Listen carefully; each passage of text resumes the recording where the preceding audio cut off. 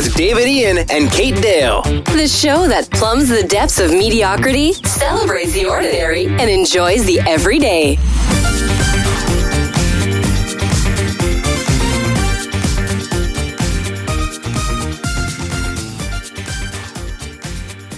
Hello everyone and welcome to Mediocre Gay. I'm Kate Dale. And I'm David Ian. So we thought we've had a few guests over the last weeks, but and I think it's been absolutely fascinating and hopefully interesting for you all listening to them. But we thought we'd take some time out just to reflect a bit on some of the themes that have come through and maybe think a bit more about what we want to celebrate and maybe lift from just being taken for granted a bit. Yeah. I think it's really interesting actually, there's been some themes coming up in what people have been discussing. Infrastructure. Lots of building and things that need to be built.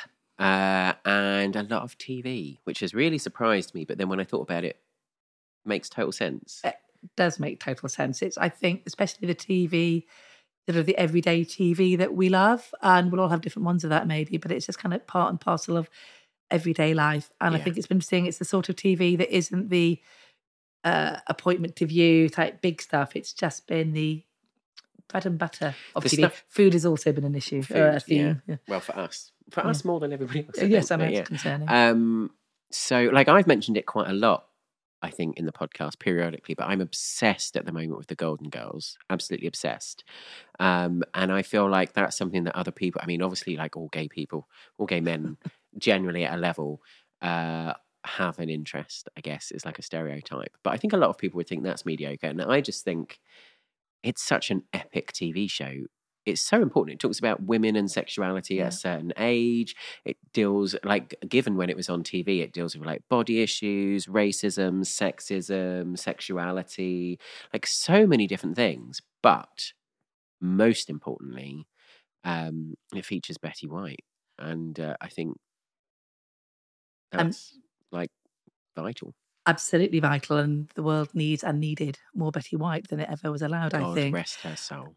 And before we get into, I think, particularly her performances and what makes them so special, I think I started watching it because David was banging on about it again. So I went back and rewatched, and I'm still working my way through. I'm only on season 2, so it's lovely. I've got it all to come again. And I do remember it when it first came out on Channel 4, I think it was, in this country back in the that's right. in the 80s. Was too young, I've been my teens, I think, to really appreciate quite how groundbreaking it was. But looking back on it now and seeing from the very beginning how, as you say, older women being incredibly sex positive, being very open about their sexuality and in all sorts of different ways and lots of things has been incredible. And I think what I'm really appreciating, this has got very serious, but what I'm really appreciating is the quality of the performances, because it's quite funny looking back. TV now is so fast and epic and everything's big and overblown that the actual plots, and we were saying this the other day, is it's either, spoiler alert, family member coming to stay and it being awkward, one of them dating somebody and it's being awkward. It's very everyday sort of stuff, and they're kind of the same stories, it just rotates through, but it's the quality of the performances and the conversations that happen around that really bring it to life. And there was something I was listening to on the radio just this morning, actually, which was quite fortuitous. But there's a writer, Stefan Golichewski, who wrote There's a Reason drama series, which I haven't watched yet, called Marriage. He also wrote Mum and Him and Her. And he was talking about everydayness, and he had some quotes. And all of those shows are kind of like, they're about the everyday, aren't they? Absolutely. And he's sort of calling out for more of that and saying that need for people to be able to see just the reality of their daily lives on television rather than it being something big. And there were a couple of things I think that really apply to Golden Girls. He talked about story is what happens to people. Plot is a distillation of that into a shape, but that plot shouldn't overwhelm the story. Whereas you look at a lot of TV happens now, it really does. And he refers to a lot of what he calls junk food TV. Actually, what I really liked, he said, plot is to story what burger is to cow. Oh, yeah. And the story should emerge from the characters, which it absolutely does with the Golden Girls. But there was something, and it wasn't him that said it, but in the package, the radio package around it, they were characterising some of the recent sort of hit dramas that have been on TV. And they said one was about an Irishman who wakes up in the middle of the Australian outback without a memory, which I did watch and I've forgotten the name of, and it's, what's his name, Jamie Dornan is in it. What was it called? No idea. It was good. And then they talked about, and I had a slight issue with this, a landed lesbian in Victorian Halifax which was Gentleman Jack. Gentleman Jack, thank you, and Suzanne, what's her name in it? And I slightly issue with the way they describe Savannah Jones. Thank you. Gosh, I'm didn't even watch it. Yeah, absolutely. Which I mean, I did really enjoy, but I think there's something that are being a bit titillating by. I mean, that is what it is about a landed lesbian in Victorian Halifax, but there's some that is so inclusive and representation. I think that one was important, but they are all big, they're all overblown, and I guess they don't really speak to the modernity of and everydayness of our lives.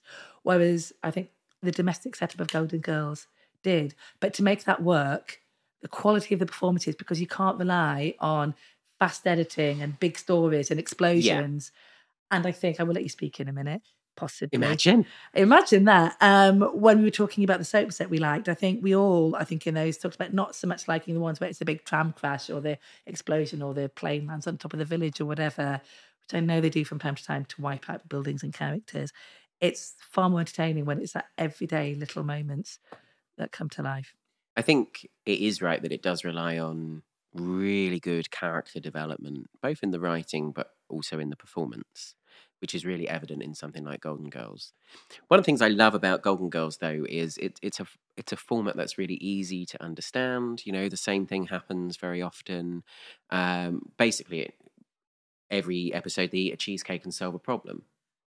Something I can relate to. I mean, it's, you know, the only difference is I tend to do it alone. I don't need three people to help me eat a cheesecake. But yeah, I have to talk about Betty White for briefly. Just an incredible comedic, a brilliant actor, full stop. But the comedic timing of that woman, I don't think I've ever seen anything so perfect. And I really think Golden Girls, she did loads of stuff, and you should really go and watch some of her stuff online and things like that. But I think her in Golden Girls is her at the absolute pinnacle of her comedic abilities when she is telling stories about what happened in St. Olaf. And the rest of the character, like the rest of the cast, are struggling to hold in their laughter, and she is just there waiting for the right moment to finish it. I mean, it's so awe-inspiring. Incredible. There's a thing she does as well where she's either working out when the girls are laughing at her or calling her out, and it takes the penny to drop. And you can see the penny dropping, but it's not clunky. Oh. And I think actors acting penny dropping, it becomes very... don't quite know what that was. I'm so not an actor, but it's you can see what she's seeing in her head. You can see her thinking. Her internal life is so vivid. It really is incredible. And my favorite fact in the whole world is the fact that sliced bread is the greatest thing since Betty White, because she was born before a commercial bread slicing machine was invented. She was born in 1922, and I think commercially available sliced bread was 1928. So sliced bread is technically the greatest thing to happen since Betty White, which I just think incredible. I mean, my slight query about that is I'm not sure that sliced bread is actually that great. Well, no, me either, but that's the saying, isn't it? I would rather have Betty White than sliced bread. So would I. No, I don't want a sliced, though. No. I mean, but I bet you probably... Did you watch Hot in Cleveland? No. It was a TV show that she did. I think it was 6 series of it. And she was in her 90s when she made it. She was supposed to just be in the pilot episode. She played this Polish older woman that was these 3 women crash landed. The plane ended up landing in Cleveland. They end up staying, and the house that they rent, I think, she ends up... Olga, her character's called. She's comes with the house. And she was just supposed to be in the pilot because she didn't want to commit to doing a series. But they loved her and she loved them. And yeah, in her 90s, she was earning, I think, $200,000 an episode of this TV show. She was one of the highest paid women on American TV in her 90s. I mean, what can you say? Incredible. Talent is still there, I guess.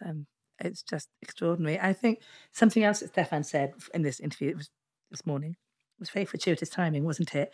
But I think this plays into the Golden Girls as well. I think it's easy, we look back at it's so 80s in the fashion, slightly obsessed with Dorothy's, I don't even know what to call them, tops. Yes. Very blousy and so long, right? I know, and it's just such an interesting fashion. And the pastel colours in the hair and the makeup and everything, it's so... It's so of its time, and I think it's easy to see it all as quite kitschy, but it's not. There's something underneath it, and that ties in with something again that Stefan Kachesky said about so much these days has to be kitsch. There's a fear of absolute emotions. We can't be absolutely serious about allowing anything to be taken seriously. And I think there's something in that. I think, and I absolutely play into that. I will be kitsch for everything, and I love kitsch. And the idea of actually sitting down, allowing ourselves to feel seriously about something, which doesn't mean it has to be serious. Golden Girls is funny, but it's. But you can be serious about how you feel about it. Yeah, we don't have to love everything ironically, which is slightly undermining ourselves, because I guess that's part of what Mediocre Gay, the podcast, is. Is it though? It? Really, it's about just embracing the truth in it, isn't it? I don't think if we're going to do, we're doing this episode, I guess, about TV, I suppose. I don't know that anybody necessarily thinks it's mediocre that has properly watched it. But something else that is on TV that I think is very powerful, where it is the power of the characters. And actually, to be fair, the story as well. But nothing massive in the story, I suppose, happens. But that's Schitt's Creek. Which I think is possibly one of the greatest things to have ever been created.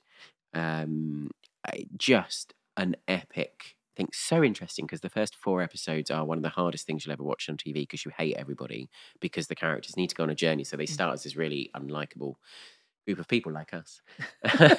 We haven't gone through the journey yet.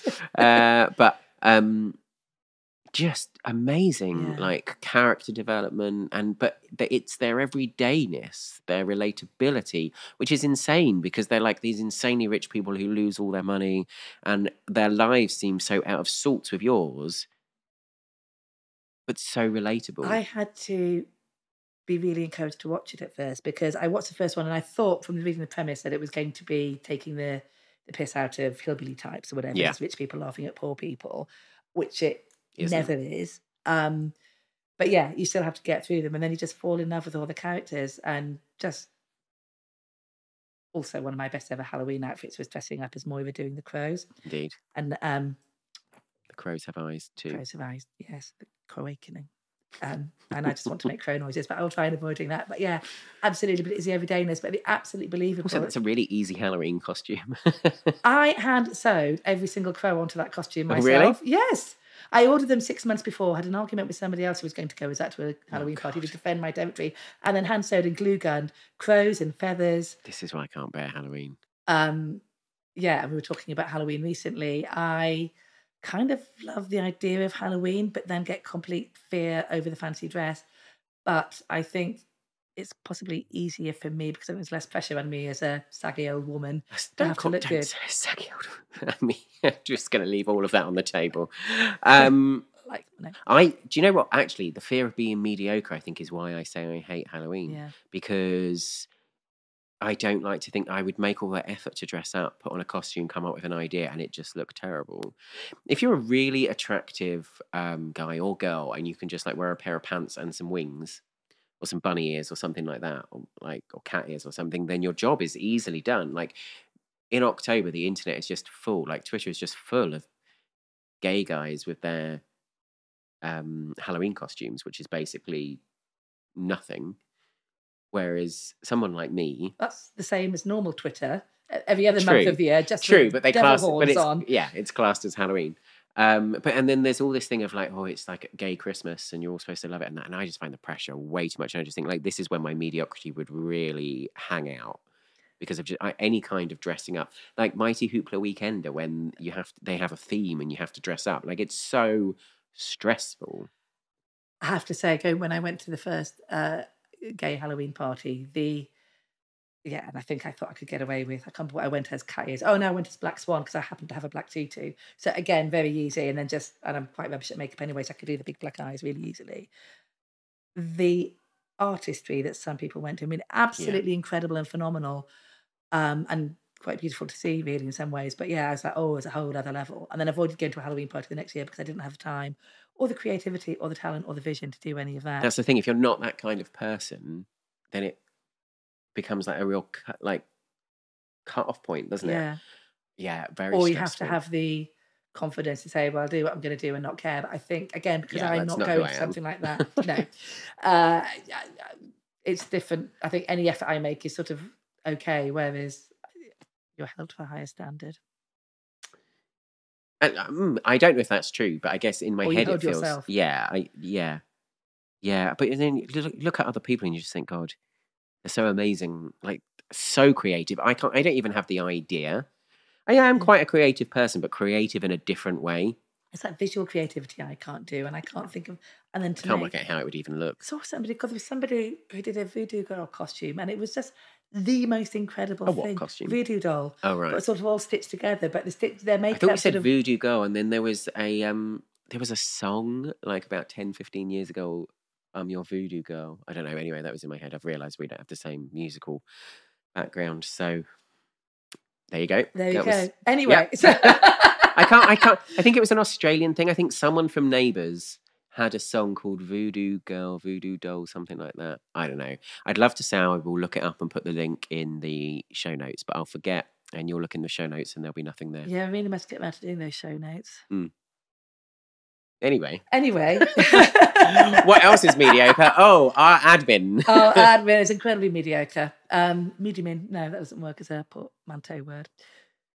You know what a portmanteau word I do. is? Yes, but okay, yes.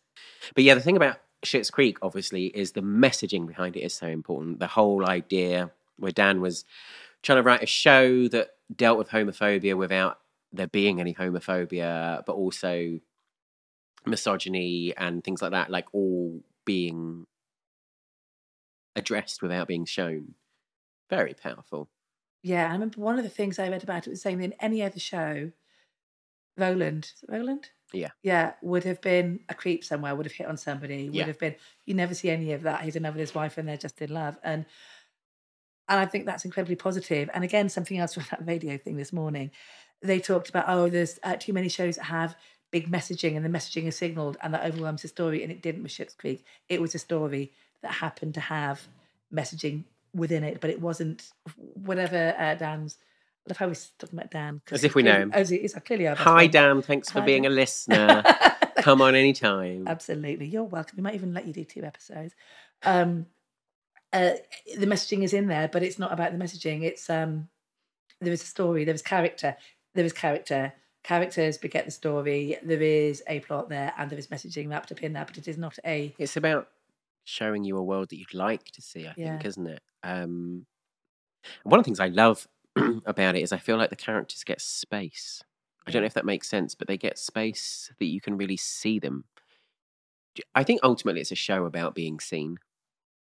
I'm sure loads of people would disagree with that. I think for me, that's what I take from it. It's a show about being seen. The most powerful thing in it, like the thing that I want to say haunts me, because it had such a profound effect on me, was there's a moment, spoiler alert, pause now if you've not seen it and you're going to watch it, but there's a moment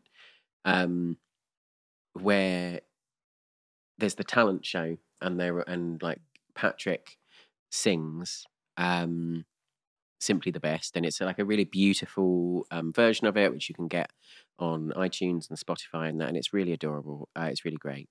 And Patrick is singing it to David, and someone is talking to Moira. I can't remember who it is. Probably Jacqueline. I'm not sure. I think it's probably Jacqueline. Talking to Moira, and Moira says something along the lines of that she can't, like, not now. Like, basically, she's witnessing someone really seeing her son for the first time. And as someone who doesn't necessarily feel very seen,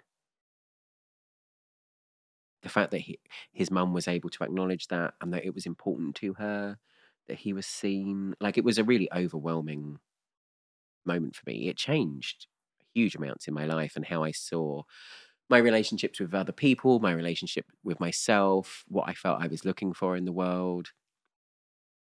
I think ultimately that show is about being seen in a whole load of different levels, and it was incredible.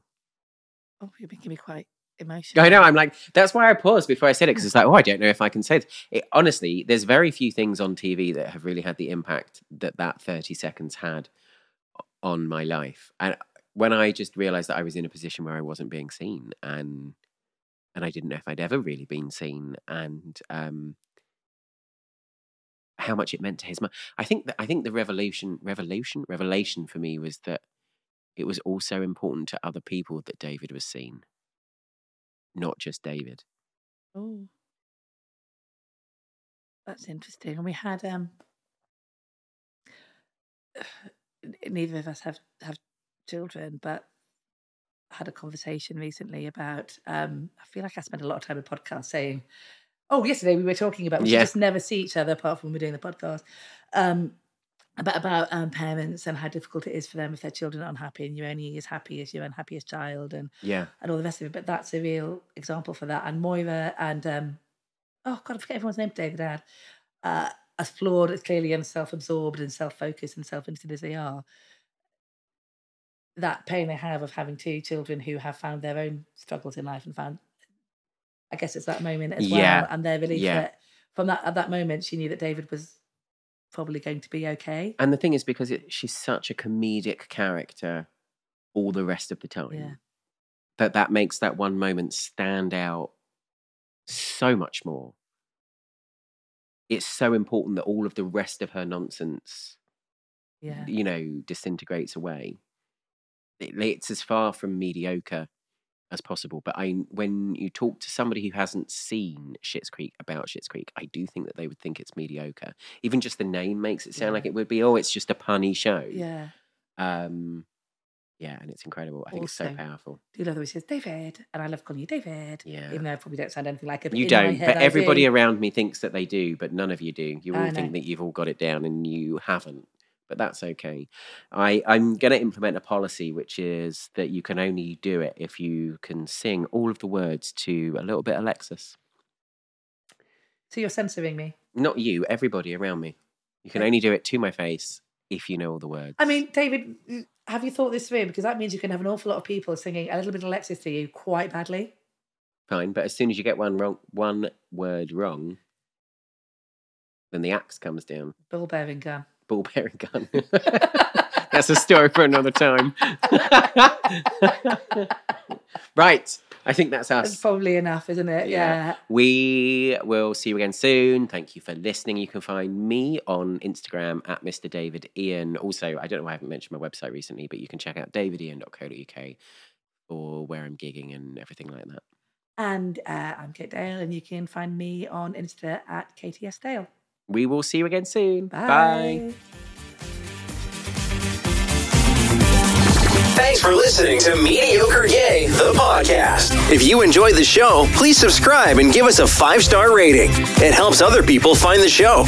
Don't forget to follow us on Instagram at Mediocre Gay Pod, or share your mediocre secrets with us on mediocregaypod@gmail.com.